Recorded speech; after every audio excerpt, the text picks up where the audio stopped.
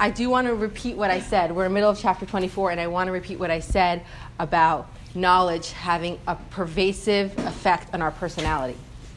That learning something new is not just about adding something into your storehouse. It's about changing who you are as a person. So much so that if somebody forgot something that they learned, still the effect will be part of their personality. And that's why, if God forbid a Torah scholar forgot what he learned, we still accord them the respect of a person of his stature, because we assume that his knowledge has pervaded his personality and he become part of who he is. And this works, of course, for the better and, God forbid, for the worst. That's why we stay away from knowing things we don't want to know, because knowledge, ever since the experience of the tree of knowledge of good and evil, exactly, knowledge has become a subjective experience. So knowledge is not just another something going inside of you. Knowledge is an integrative experience that changes us. Now, as far as what we're learning in this chapter, the effect of, God forbid, if somebody transgresses the will of Hashem. So it reminds me of the story that Viktor Frankl writes in his book, where an American doctor comes to his office and says, "Tell me, doctor, what are you? Are you a psychoanalyst?" And he said, "No, not exactly a psychoanalyst. Let's call it a psychotherapist."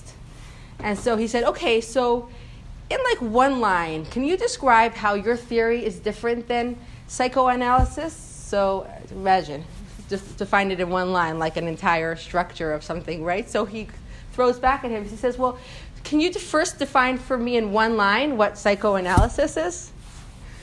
So he said, "Yes, okay.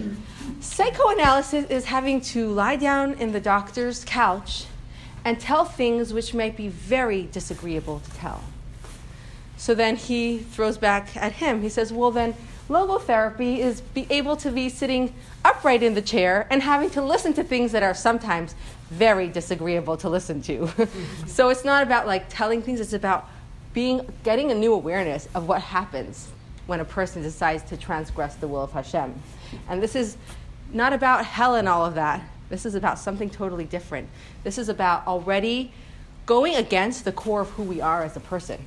We have to remember who we are essentially, and going against the will of Hashem means going against our very essence. We got to the point where we started off by saying that this is the opposite of the other. Just like during the Torah and mitzvah experience, a person fuses with the divine. During the violation of Hashem's will, a person's animal soul fuses with the powers of evil, with the sitra and the klipa achara. The klipa and the sitra achara. This is what happens to a person when they transgress the will of Hashem. So we thought that was bad enough, right? That they're so debased that their animal soul fuses, the animal soul and its garment fuses with the klipa and the sitra achara. Okay? That's pretty bad. Hi! But then we said, what's worse? What's worse than that is he actually becomes worse than they. Do you remember why he becomes worse than they? He becomes worse than they because they never go against the will of God. And he is transgressing the will of God. They know who their master is and they don't rebel, and he is rebelling.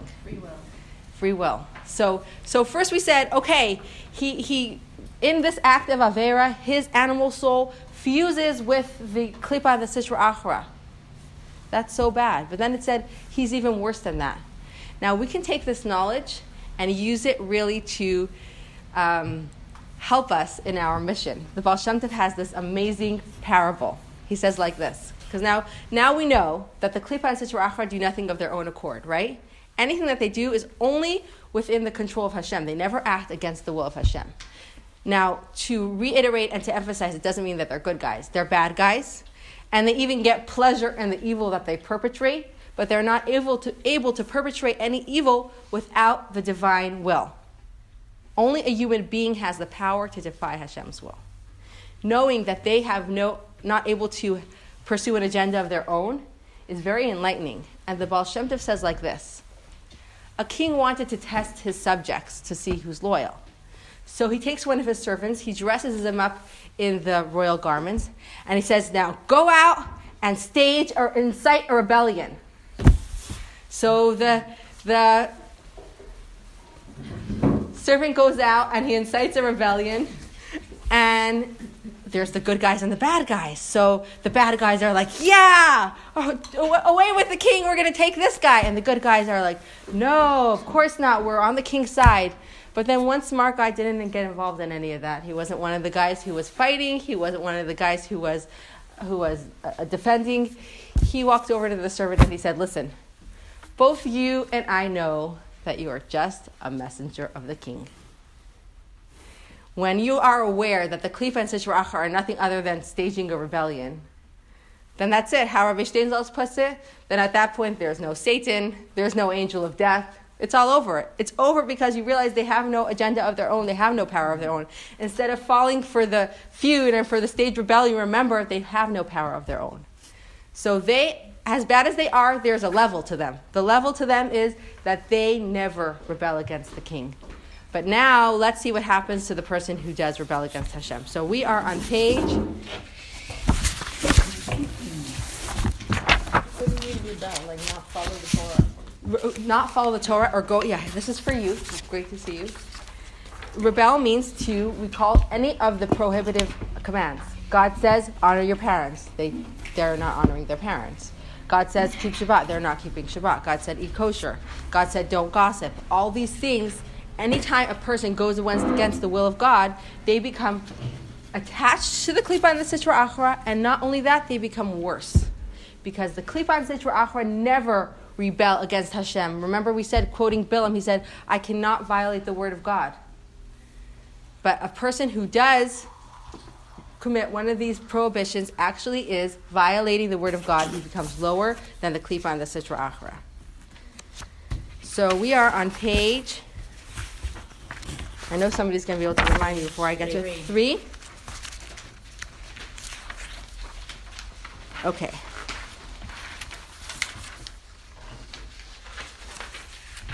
Are we on the top of the page? We did the first line. The first line in English, right? Yeah. Okay. So I'm actually going to go back to the bottom of page 2 to keep this thought together. Although the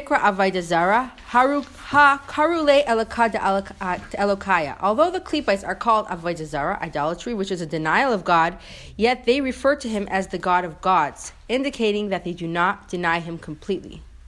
So Klipa, on one hand, it's considered like idol worship. Why is it considered idol worship? Because remember, with the principle of the unity of God, that there's no other existence besides for Hashem, Klipa considers itself to be in existence. They say there's God, but he's the God of gods, and I'm God, another God. I have an existence of my own. There's Hashem, and I agree that he's the ruler and he's the master over everything. He's the one who controls everything, and yet Klipa says there's an existence besides for him. So that's why they're called idol worship, because they consider themselves to be an entity apart, something separate. They never, though, deny the sovereignty of God. They never say God is not the master over everything. What they do say is there's God, he's the master over everything, but then there's other things that have power in this world. Okay,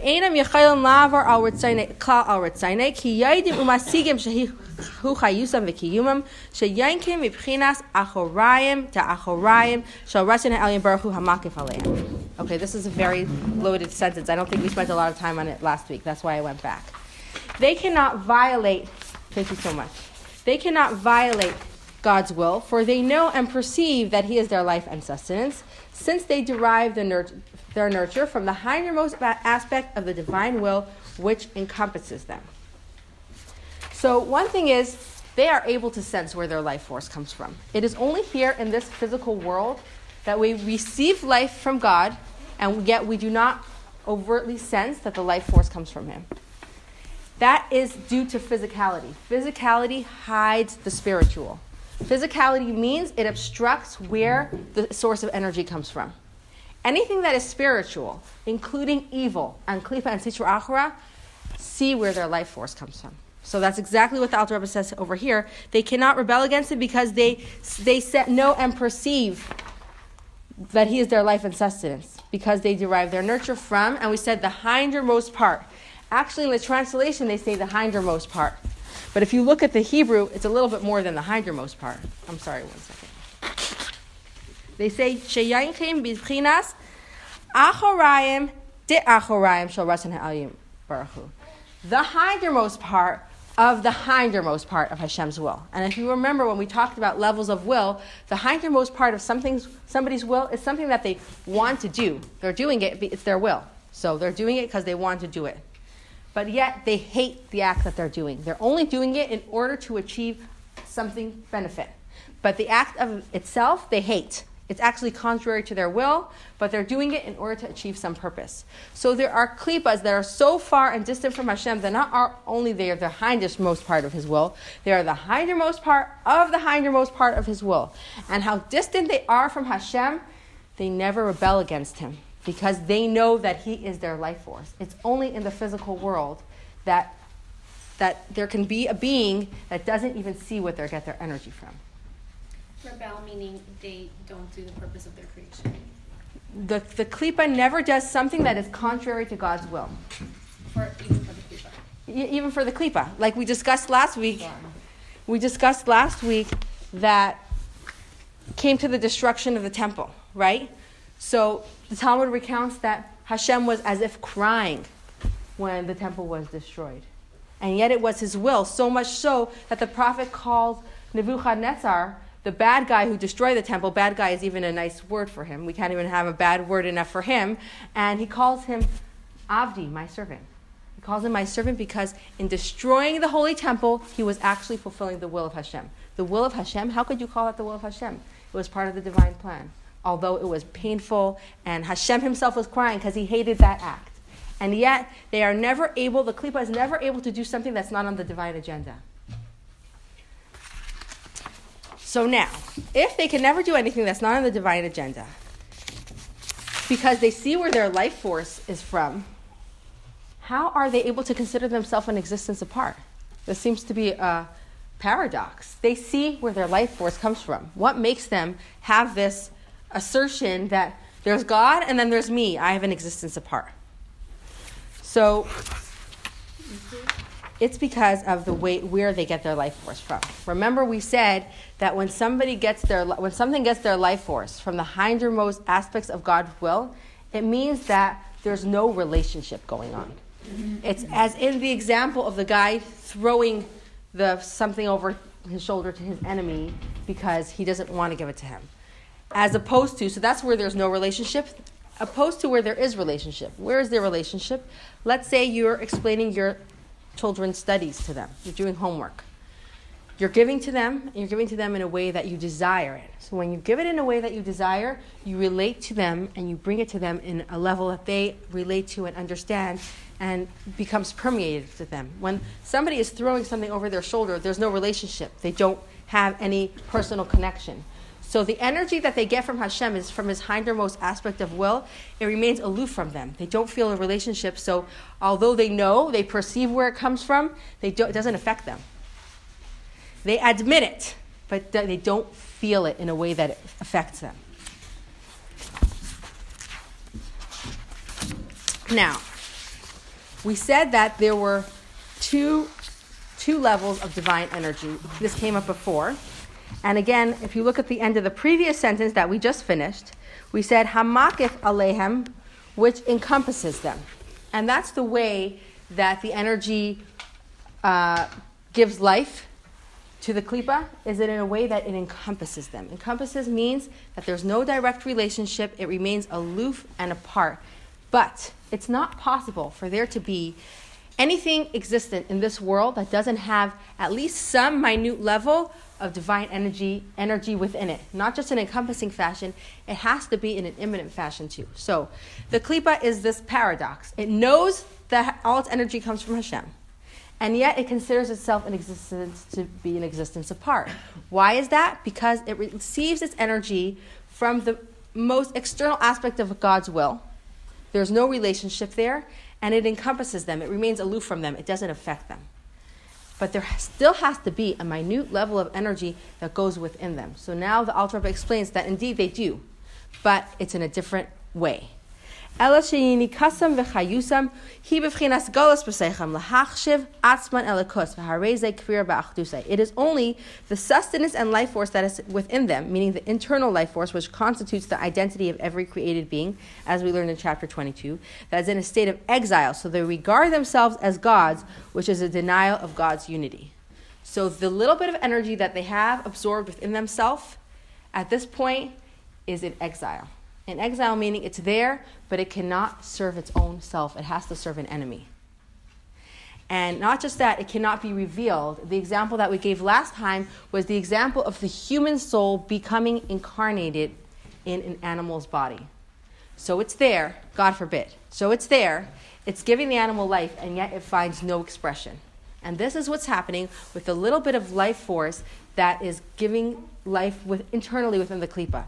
It's there, but it's in a state of captivity, cannot find any expression at all. Still, aval mikol makayim, einan kaifrim v'kichashu b'Hashem legamri v'leimar leihu, ela dekarule elakad elakaya, dehainu chayusam v'kiyumam hamnimshach v'yered alehem yiratzeni yisbarach. But they are not so completely heretical as to deny God and to assert that he does not exist. On the contrary, they regard him as the God of gods, recognizing that their life and existence ultimately derive from his will. Therefore, they never rebel against God's will. So this is the klipa and the sitra achra. They are ugly, evil, everything bad you can call them. And the thing with them is that they never rebel against Hashem. As low down as they are, as much as they feel themselves to be a god, they know that God is the God of gods. They recognize, although they think of themselves as being a separate existence, they never think that God is not the master over everything. They know and recognize that Hashem is the master over everything. Okay? Now we're going to contrast that with the sinner, a person who sins. How he is unfortunately more lower and more debased than the klipa. Now, this is not scare tactics. The reason why we're understanding this is so that because we want to be able to trigger our internal mechanism. Remember we said that a Jewish person has this deepest point within themselves, that if they were forced to either give up God or die, they will just die. And this is proven throughout Jewish history. This is not something theoretical. Throughout history, time and time again, people who lived irreligious lives, immoral lives, all of a sudden it came, God forbid, the Crusades and these things, they were just, they were adulterers, they were murderers, or whatever they were doing, bad things, really bad things. And all of a sudden it was like, okay, convert or die. And they died. Why? Because at their innermost, truest self, they never, ever want to separate from God. And so at that point, their innermost aspect of the soul, the chachma shebenefesh, gets triggered. And then they feel it in themselves that I never want to do this. It's just this gut reaction. I cannot separate myself from Hashem. But we have to understand, we're trying to trigger ourselves so that we are aware of our relationship to Hashem and how important it is to us. We forget how important our relationship with Hashem is to us. We have this relationship with Him that is so close that we're willing to die rather than be separated from Him. We would never want to be separated from Him. And yet, when it comes to a day-to-day level, people say, well, this is what God wants, and then this is what I want. Okay, so He said, don't do this or don't do that. But, unfortunately, I have a different agenda. I'm not up to that. We're trying to trigger our awareness that ultimately every act of not following the will of Hashem means idol worship. And as soon as our gut equates that, we'll have the same gut reaction to gossip as we do to idol worship. It has to be an awareness that's not just intellectual, but that's emotional. The same way that there's an emotional response to an idol, it's just like visceral and it's natural to who you are. We're trying to trigger that with every aver. The imkain, ha'adam ha'ayver al ritzayne yisbarich, hu garua upachais harbi ma'id me'asitra achra uklipa hanikres avaydazar velikim acharim. It follows then that the person who does violate God's will is greatly inferior to and more debased than the klipa and sitra achra, which are called avodah and other gods. V'hu betachlis ha'pirud me'echudi v'achdusei shal kadosh baruch hu yaiser mimena u'keilu kaifer ba'achdusei yaiser mimena chas v'shalom. He is separated completely from God's unity and oneness, even more than they are. as though denying his unity even more radically than they, God forbid. So where does this come from? How is it possible that a person in this world is able to deny God's unity more than the klippas? And that's because of the barrier that we have. The klipa ultimately is a spiritual entity, and so it knows its source. Us being in this physical world have this blinders, this condition that it's complete concealment of the countenance. We can actually go against his will. And now the Alter Rebbe is going to bring from the Arizal to explain how does this condition come about, that a person can even be more lower and more debased than the klipas. Ukemaisha kasav be'etz chaim shar mem beis seif perak daled shehara sheba'olam hazeh hachumri hu shmari haklipas hagases chule hu tachlis habir chule. This is similar to what is written in Eitz Chaim, Portal 42, end of chapter 4, that the evil in this corporeal world is the dregs of the coarse klipot. It is the sediment of the purifying process, and so on. Meaning, after whatever sparks of good that are found in the klipot have been isolated and elevated, what remains is klipa in its lowest, coarsest form. This klipa is the evil found in this material world. So let's look at, they're saying the purifying process. Let's look at the purifying process. Somebody is in the jewelry business. They're making silver necklaces. So they take the silver from the earth, and there's a lot of impurities. So they have to boil it down or whatever, I don't know exactly all the terminology, and they separate the pure silver from the dirt, from the debris. But still, within the debris, there's still some silver. So then they take the debris, they do the process all over again. And again, and again. That's the klipa. The klipa has a higher existence in the higher worlds. When it comes down to this world, it's the lowest of the lowest of the lowest of this purifying process. At this point, it's like just the dregs. It's like the garbage of the garbage. This is from the Eitz Chaim. This is from the works of Rabbi Chaim Vital, from the Arizal, explaining that in this world, it's the grossest, coarsest form of the klipas. They're the most vulgar in this world. And so then we have the condition of this world. What's the condition of this world? V'lachein, kol ma'aseh ha'olam hazeh kashim v'ra'im v'harashayim gavrim b'chulei. For this reason, all matters of this world are harsh and evil, and the wicked prevail in it, and so forth. So our world has a very difficult condition. It has a condition of extreme hester panim, concealment of the countenance. In this world is the place where we can actually not perceive where our divine energy comes from at all. And we see, physically speaking, it says that the wicked prevail because this world is a world of trial. Right from the very beginning, after the sin of the first man, it's bezeas apecha techa lechem, you shall eat by the sweat of your brow. Part and parcel of the package of this living life in this world is struggle. We have no other choice. I mean, raise your hand if you live without any struggles. It's just not possible. That's not part of our life condition. Part of our life condition, being in this lowest world, is having to struggle all the time. And wanting to accomplish good things, and then having to combat things in order to overcome the hurdles, in order to achieve good things. And that's because of the extreme level of Hester Panim that is in this world. That's part of the divine plan. But this world has klipas that are of the lowest level. So I'm going to summarize what we said until now, and we're going to move to the next section, which I think will answer your question, Dee.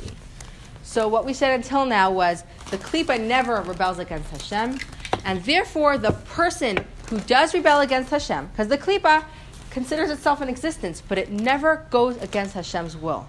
A person who transgresses is going against Hashem's will. He's worse than the klipa. And how is it possible? How is a person even able to? Because in this world there's an extreme level of hiddenness. And the klipa in this world is of such a low level, it is the ultimate of the purifying process. It's the garbage of the garbage of the garbage. After the whole process, that's the kind of coarse klipa we have in this world, and that's what allows for the scoundrels to abound in this world. And that's why it's more difficult to achieve goodness, because we have to go against these formidable klipas in this world. Now, why does a person ever sin? So the Alter Rebbe is now going to say that any time a person sins, it is actually because he's overcome by temporary insanity. Nobody ever sins unless they went crazy. Oh, good. That's a good excuse. Defense. The lawyer says it's a good defense. Excuse me. Sorry. Her name's Devorah? No, I said the lawyer. Oh. The lawyer says it's a good defense. We plead insanity. And this is what's coming up right now. V'lachein amru razal al pasuk ki sista ishtay. Ein adam iver avera v'chule. This explains the commentary of our sages on the verse, if a man's wife turns aside and commits adultery. No man ever commits transgression unless a spirit of folly has entered into him. Here, the term used is ki sista ishtay, if his wife shall turn aside. So you can use other words to say that same phrase, or even if you want to use the word sista, you can spell it with a samach.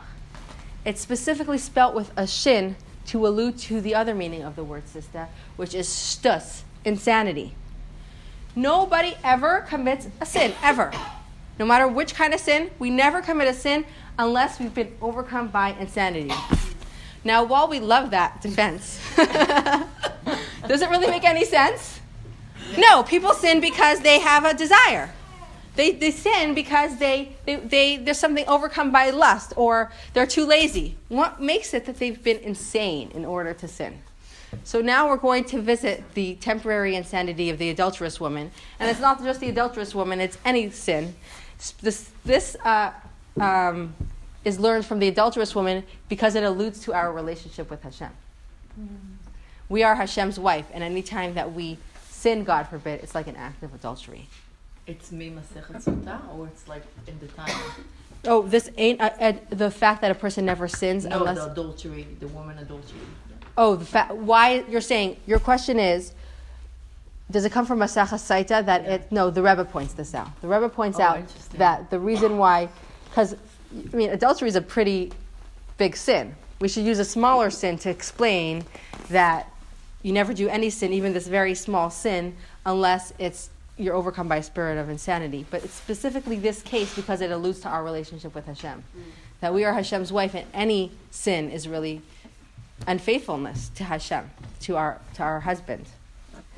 So why is she crazy? What makes this? She's giving into her passions. Why is she crazy? Afilu isha hamena efes shadaita kala haisa maisheles beruach ta'avasa lule ruach shtus sheba. For even an adulterous woman with her frivolous nature could have controlled her passionate drive were it not for the spirit of folly within her. Hamachasa umaster umailim es ha'ava mesutera shebenafsha ha'elekis ledafka be'amunas Hashem v'yichudi v'achduse v'loy lipared chas v'shalom v'achduse afilu naitlim es nafsh mimena la'avayda v'ayda zara chas v'shalom, which covers and conceals the hidden love within her divine soul that yearns to cleave to her faith in God and to His unity and oneness, that resists even on the pain of death, any separation from His unity through idol worship. Even this adulteress would willingly sacrifice her life, rather than submit to coercion to practice idolatry. So here's a woman who is committing adultery. This same woman would die rather than bow down to an idol. But she's overcome with insanity because she doesn't realize that every single time she goes against the will of Hashem, she is as if committing idolatry. Idolatry meaning separating herself from the oneness of Hashem. Now, what we said last week was that the act of the Avera represents total separation from Hashem. The act of idol worship represents total separation from Hashem. A person who bows down to an idol is submitting and clinging to something that represents total separation from Hashem. Well, what is somebody doing when they're committing an Avera? They are clinging to their animal soul, not their divine soul. Their animal soul is clinging to the spirit of impurity that represents total separation from Hashem. So this adulterous woman is crazy. She's not realizing that while she would be giving up her life rather than bow down to an idol, now she's going and committing adultery, which is rendering her separate from Hashem. So the animal soul is clinging to the klipa. That's right. And there's in a state of total separation in the act of an Avera. During the act of an Avera, the animal soul is in a state of total separation from Hashem, just like a person is when they bow down to an idol. And the reason that she is able to commit adultery is because this folly is covering up her entire almost her entire divine soul. It covers up everything of the divine soul up until the Chachma Shebenefesh. What happens is when a person is steeped in materialism, then everything up to Chachma, including the Bina of the soul, the level of comprehension, and Da'as, the level of application, the divine soul is kind of distracted. At that point, it's just steeped in materialism, and so it's covered up. It does not sense its corest and deepest truth, that it would never, ever want to be ripped apart from Hashem. In fact, I saw in this very interesting book by Rav Yitzchak Ginsburg, The Art of Education, he was saying that an educator has to realize, at any time we educate a child or educate ourselves, we educate anybody, we have to realize the corest, most deepest, I'm making up this word corest, the most essential, deepest wish of any Jew. Our most essential wish is to achieve unity with Hashem. And until we don't recognize that, we cannot meet our needs. We have to realize that at our very core, that's who we are. Like you say, oh, it's so hard never to commit an Avera. Actually, it's much harder to commit an Avera. Because at that point, we're betraying ourselves. We don't realize that. In the act of an Avera, we're betraying ourselves. When a person says, oh my gosh, put my own will aside and just do the will of Hashem, that's so difficult. No, put your own will aside and do the will of Hashem is the most freeing, exhilarating space you can be. At that point, you're just a channel for the divine. At that point, you manifest only the divine will and you have no agenda. There's no uncomfortability. There's no hurt involved. It's just being a complete channel for the divine. And what we're so crazy when we do an Avera is because we don't realize we're hurting ourselves at our core. We're doing exactly what we never wanted to do. A Jew would die rather than separate from Hashem. And yet, in the act of Avera, he's separating from Hashem and he's doing it blindly. It doesn't mean that he consents to go against Hashem. He's not consenting to go against Hashem. He doesn't realize. He's in a state of, like we said, insanity. Polarizing. Bless you. Polarizing. Like in one moment, you really want to do that, but you're choosing that. Like you're being pulled in opposite direction. So say that again when you say it's polarizing. Well, your true self wants to have unity with Hashem. You would sacrifice your life for him. But in that that's the underlying truth. Yeah. And in that moment, you're going in the opposite direction, God forbid, and choosing potentially, again, God forbid, to do the opposite. So it's a total dissonance. Yeah. On one hand, they're doing exactly opposite of what they really want. But we don't even realize that. We don't realize the craziness and the spirit of insanity that's happening when a person does an Avera. Can I ask you a question? Sure. This may sound childlike, but are there levels of, there's levels of sins and levels of punishment, or? Thank you for that question, and it's coming up. Like if, adultery versus turning a light on Shabbos. Right. And so we're going to examine those on both levels. This is coming up in this chapter about because we see that there is something of it. It's considered a bigger Avera or a smaller Avera. You can only, it's on one level, it's all the same. On the other level, they're different. And we're going to discuss both levels. This is an example that Rabbi Steinsaltz gives. During a time of war, a person can be executed for the smallest act that could seem to be treason. The person forgets to say the right passcode, or the person is a spy. At that point, because it's this height of tension, it's all the same. After the war is over, then they're court-martialed. And then they say, well, this guy, he just forgot the password, so, he deserves this. And this guy, he was a spy, he deserves death. But at the time of war, it's all the same. So when it comes to the act of the Avera, at that time you have to realize no matter what Avera it is, if it's turning on the light on Shabbos, if it's adultery, at that point it's separating from the will of Hashem. It's all the will of Hashem. And at the inner core we can't differentiate. We actually can't differentiate. There's a level where we do differentiate, but then we go to the essential characterization of what a sin is, and at that point they're all the same. Sin means rebel against Hashem. I don't care which sin. I don't care if it's gossip. I don't care if it's turning the light on Shabbos. I don't care if it's eating ham. I don't care if it's killing. At that point, at that level, they're all the same. That's what we have to realize. We're having this cognitive dissonance. We're making this differentiation between. If it's not good, it's bad. Exactly. There we go. If it's not good, it's bad. We are looking at it in black and white terms right now, and we need to look at it in black and white terms right now, because if we don't look at it in black and white terms, well, we're back to the same route where we came. A little bit of this isn't going to hurt, and a little bit of that isn't going to hurt, because you know what? It's like the guy, it's the person who constantly on a regular basis puts his life in jeopardy. Why does he put in life in jeopardy? Because he doesn't realize that he can die from that. He lives in this kind of, you know, those people who are eating all the bad foods and living a very unhealthy lifestyle, or something simple, texting while they're driving.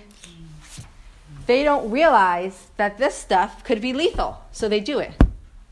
But if it would be coming to jumping into a fire, they're not going to do that. We all have this natural inclination to preserve life. No normal, sane person is going to jump into a fire. So why is the normal, sane person texting while they're driving? Because they're blinded. They don't realize that this act could be lethal. So on one hand, you could say, yes, there's a difference between one Avera and another Avera. But essentially, they all rip us apart from Hashem. And that's what we can't forget. So right now, we're going very hardcore. At the end of the chapter, we're going to start discussing differentiations. But at this point, what we need to know is a person only sins if they're absolutely crazy. You have to be insane to sin. What are you thinking? You would die rather than separate yourself from Hashem in idol worship, and then you're making this differentiation. What are you thinking? In the act of sin, you're separating from Hashem. You can't get crazier than that. Okay, so let's look at this lady. She is committing adultery, and yet she would rather die rather than serve idols. Now, it's not, you can say, well, what if she doesn't believe? But she is willing to die even rather than bow down to an idol, even if she doesn't believe in her heart. So she could say, well, she believes in God, and she'll bow down to the idol to save her life. Yes, people have done that. But for the most part, Jews don't do that. They would rather die than commit an empty act where their heart is not in it at all to bow down to an idol. So this woman, even if this idol worship would consist merely of an empty act of prostrating herself before the idolized object without any belief in her heart in the validity of idol worship. Now,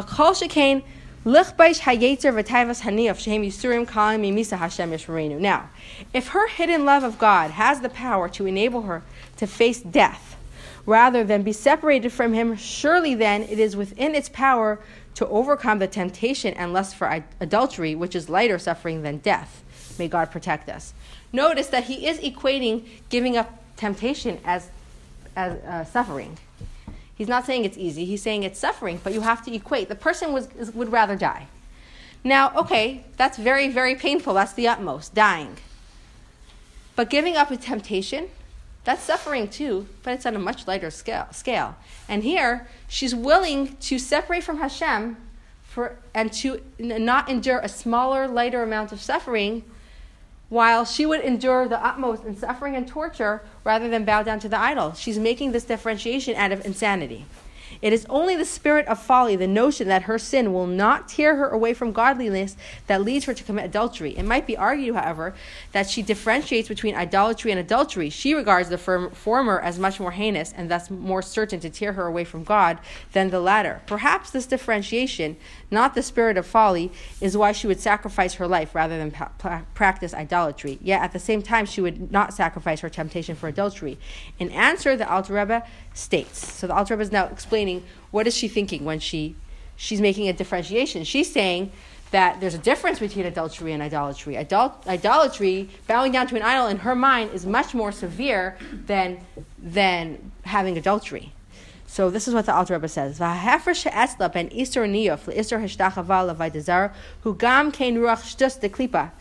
distinction that she makes between the prohibition against idolatry and that against adultery is also but a spirit of folly stemming from the klipa. It renders her insensitive to the enormous breach between herself and God that is created by every sin. If she were aware of this breach, she certainly would overcome her desire and refrain from sin. Hamalabeshes lenefesh ha'alekis ad b'chinas chachma sheba v'loi ad b'chlal b'pnei or Hashem hablumish b'chachma kanal. Yet the spirit of folly envelops the divine soul only up to but not including its faculty of chachma, which, as explained in chapter 18, represents the power of faith in God. This faith is unaffected by the spirit of folly because of the divine light that is clothed in the faculty of chachma, as explained above. Therefore, when she is confronted with a matter that directly bears upon faith of God, such as idolatry, where the spirit of folly is powerless, she would willingly sacrifice her life. But when faced with temptation for adultery, where the spirit of folly can and does conceal her faith in God and her hidden love for Him, she succumbs. As stated, the subjective distinction between the two stems from foolishness and insensitivity. So we have this point within us that when it's triggered, it explodes. That's our atomic bomb. And that's our faith in God. At that point, idolatry, there's no two ways about it. Everybody knows bowing down to an idol means separating themselves from faith in God. So at that point, our inner, deepest self awakens and say, this is not who I am. I never want to be separate from Hashem. And the person is willing to die. But the reason why this woman is able to make this distinction between adultery and idolatry is because the spirit of folly is able to cover up the entire soul only up until that point. So she makes this distinction because her mind is blurred. She's not thinking clearly. She's not able to. It's so steeped in the klipa that she feels like there's a difference. She doesn't realize. There's a way of understanding something intellectually, and then there's feeling it emotionally. When it comes to idol worship, a person feels it emotionally. It's not just intellectually they understand, this separates me, God forbid, this separates the person from God, and therefore they will not bow down to the idol, they will die. No, what happens is this inner reaction, this allergic reactions, like they can't handle it. That's it, for sure, I would never. So a person might even intellectually understand that sin means separation from Hashem, they're not feeling it. It's not translating into this instinctive reaction the way that idol worship does, because the spirit of folly covers up everything until that point. What we're looking to realize is that to feel it inside of us, that there is no difference between any sin, no matter which sin it is. So hard to say this. Isn't it the other way around? It's not emotion, it's the intellect. Intellect that... The intellect that triggers our emotions. It's good to have the intellect, but it's stage one. The lady that's giving up her life rather than bow down to the idol, she may know it intellectually, but she's feeling it internally. It's like, like a person after the hard day of work, and they finally got all the kids to bed, and they're just relaxing. They don't want anybody to talk to them. They don't want to look at anything. I'm not speaking from personal experience. I'm just saying. And then all of a sudden, God forbid, there's like an emergency. She's off the couch and she's running. What happened to you wanted to relax? There's no relaxing anymore. This is your emergency. When it comes, she feels it in her gut instinct. It's not like, oh yeah, I hear, whatever the emergency is. Now I need to get up. It's nothing like that. There's an internal, total, emotional investiture of the person at that time. That's what happens during being faced with idol worship. At idol worship, the person feels this total emergency. Everything else stops. Life comes to an end and it's over. There's no two ways about it. They're never going to bow down to an idol. So it's the intellect that triggers the emotion. Triggers the emotion, exactly. They feel it. It becomes palpable. What it is the chachma is pervading their whole personality. At that point, it spreads everywhere. It affects every single part of them. From the top to the bottom, everything is affected. It's not just compartmentalized. I know this intellectually, but then there's me over here. The chachma is then pervading their entire personality. This is an emergency. There's no two ways about it. They're going to have to run. But otherwise, no, everything else is asleep. They're relaxing. They don't see that there's an emergency.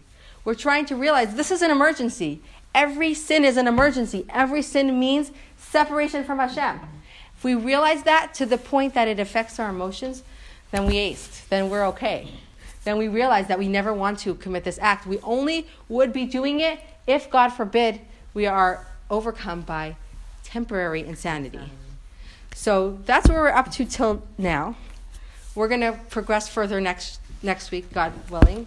Opening now for questions. And Dini, did you want to revisit the question that you had?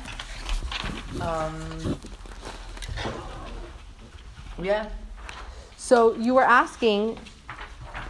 saying that the person who gives it to a temptation, why are they worse than the klipa? Right? Yeah. You're saying, explain your question more. So it's still the way to explain the klipa is still acknowledge of God and whatever it is, and it's not a separate, but it's still doing their own thing. So in a way, sometimes when you sin, it's like, okay, I'm weak right now. I can't do this and this and this, but I still acknowledge. He's still there. I'm still part of it, but I'm just doing this right now. So how it's even worse than the klipa, because the klipa is not, it's like less caring or less. Because the klipa is part of the plan. The sin is against the plan. What does klipa mean? Klipa, So the klipa really means a shell, but it stands for the forces of evil. The forces of evil, how low they are, they're all part of Hashem's because plan. it's part of the etzem. It's like just the dirt, but it's still part of the. They have no free will. They don't do anything of their own volition. Whatever they do, how gross and ugly it is, it's all here for the divine plan, for us to have freedom of choice. It's a created test. But for us choosing it, that's free will, and that's why it's an even bigger sin, because we actually choose to fall into something that is negative. But the negative is negative because it was created as a negative. So we have the choice to go good or negative. So choosing bad over good is a sin. I don't know, that's very convoluted. No, it's 100%. That's very, very clear. It's like the bacteria. The bacteria itself is bad, but it only is becoming the ultimate of evil when it it attacks a person. In and of itself, it's harmless, kind of. It's only when, this is examples from Rabbi Steinsaltz. I didn't quote it in his name because I wanted to remember the details. No, I didn't. I didn't. Once they're engaged, then it becomes manifest. Evil on its own is nothing. It's just a hurdle. It only becomes terrible once the person succumbs to it. But the person themselves falls lower than them because the evil itself never does anything against the divine plan. It's there to serve the plan. A person who does against Hashem's will is against the plan. He's not even part of the plan anymore. He's like, the klipa recognizes that Hashem is the master over everything. And by saying that you overcome insanity, it's like giving us a break or something like that, or it's just It's not giving us a break. It's explaining to us. trying to justify my averos. Please help me. Listen. Insanity. It's exactly. So exactly. So this is my question. It's like it's probably trying to. No, it's trying to take your pleasure out of the averas. It's like remember. When someone, I don't think a regular Jew that's trying their best to serve God and they're having averos, I don't think they have a pleasure in having the averos. They just have that weak moment that they just can't. They're not having overthinking it. They're So not having pleasure in the actual avera. They're having a pleasure in the act, which is against Hashem. They're differentiating. Not necessarily. You put the extreme example of Isha Sotah, but Right. it's not like little averos. It's not, people do it. They don't even realize. They don't have pleasure out of, I don't know, not keeping Shabbos. It's just part of the routine. So then why are they doing it? Because they're being insane. Ignorant, Not No, we're talking about knowing. At this point, we're talking about knowing. Insanity is not knowing, basically. At this point, we're saying that the person who is doing this avera, they're insane because they don't realize that they're separating from Hashem. So we're talking about the main big ones. No, we're talking about each and every avera. It's so. It's not. I can try to be politically correct. We're saying no. We're only talking about the few big averas.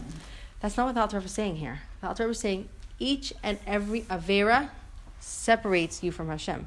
But I think what you're also saying is that you need to have known really deeply that it's not just this surface thing that you don't know, like, Baal Teshuvas, they walk into this stuff and they don't Right, that's know. what I was saying. I was saying that we have to differentiate between a person who knows that this is the wrong thing as doing it, as a person who doesn't know that this is the wrong thing.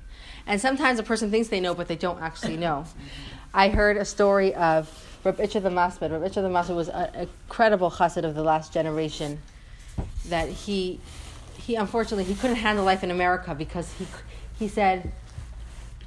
Here he wrote back home. Here in America, there are people who eat meat and drink wine for pleasure. He couldn't even fathom such a concept.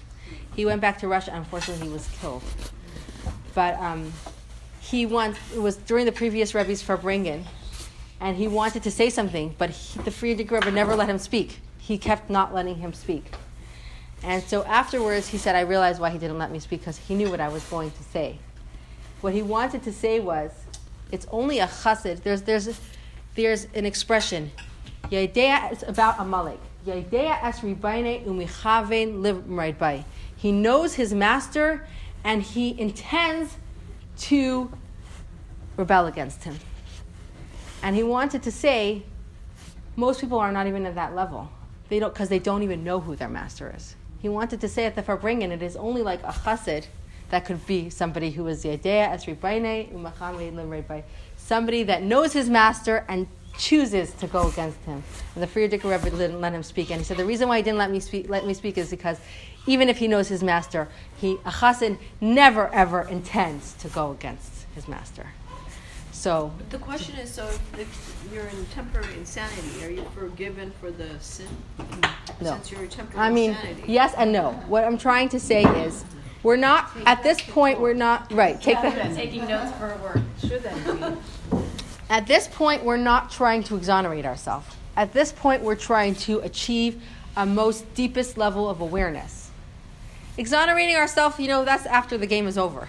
Whenever, after 120 years, then the person can bring up all their excuses why they did this and why they did that. Right now, we're in the thick of the battle.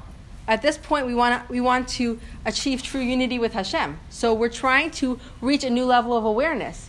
We're trying to say, hey, let's get to this place in yourself where the choice is very easy. Let's come to the place within ourselves where it's so easy. Idolatry. Would you ever bow down to an idol? No, I would never bow down to an idol. A Jewish person will sacrifice their life, so as not to bow down to an idol. So we're saying, gun to the head, even if they're gun to the head, let him shoot. a Jew will just do that. Can I ask, what does that mean in today's age? What is bowing down to an idol? So in today's day and age, we don't have a lot of times we don't have such a clear example. And in fact, Rabbi Steinsaltz tells that he was once giving class, and somebody said, in today's day and age, people would give up their life rather than bow down to an idol.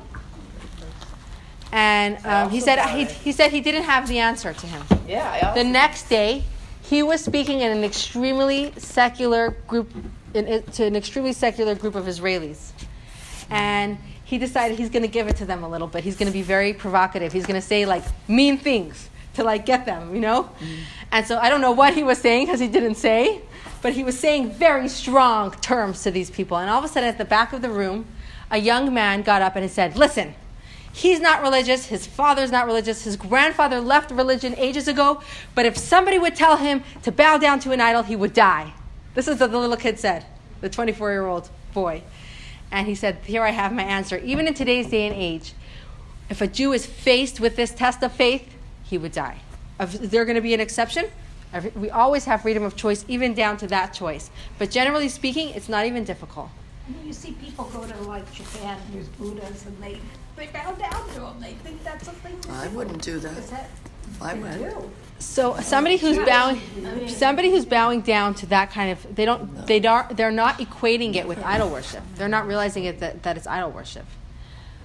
They're not saying there's no God. They're not saying I am. They're not, as far as I understand, a lot of the times they're doing this in a spiritual pursuit, not realizing that this is idol worship. But that's disrespectful. I still believe 100%. I still All the believe in way. this generation, Yeah. people tend to separate their intellectual and not die. They'll say, okay, I'll just do it because whatever, but I still believe Hashem is Hashem. Well, This is we how can- we live our we lives, can- and I don't think we can I'm sorry, say that. but I don't think I'm that level. I will share it to die and not do something that I still believe in Hashem, but I'll just do it. That's what you're saying, because you're not in that space. When your chachma has not been activated. When a person comes to that space, they don't realize the trigger that's going to happen to them. They don't realize all of a sudden, you hear these stories of the mother that they saw the car coming and then they picked up the car. Yeah, it's the emergency mode that he's just. If you would ask the mother, "Do you have the power to pick up the car?" She would say, "No, I don't." Other people, I don't have the power because I get it. she hasn't been in that situation. When a person is put in that situation, they don't realize the power that they have within themselves. They will do it. They will die. Are you just saying literally bowing down or doing that religion taking over the religion. No, I'm Just saying bowing. just bowing Doing it down is always without disgusting. without even believing in it, just bowing down. Right. And you do see like the story of Daniel Pearl, who was beheaded. In his last moments, what he was saying is, "I'm a Jew." That's his essential core. It's no matter what kind of his parents.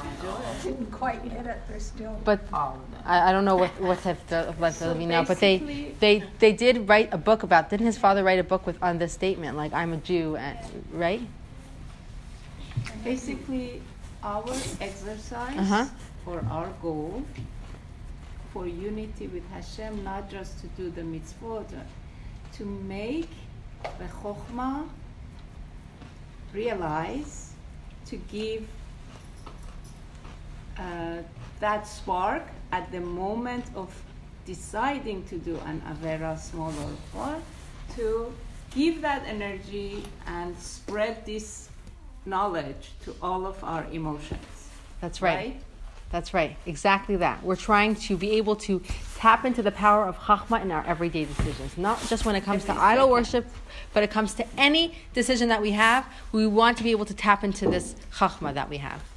And so what we need to do is we need to equate it with idol worship. Once we start equating it with idol worship, then we're like, no, I would never do that. How would I do that? This is idol worship. I never want to separate from Hashem. Is it taking me personally? I just don't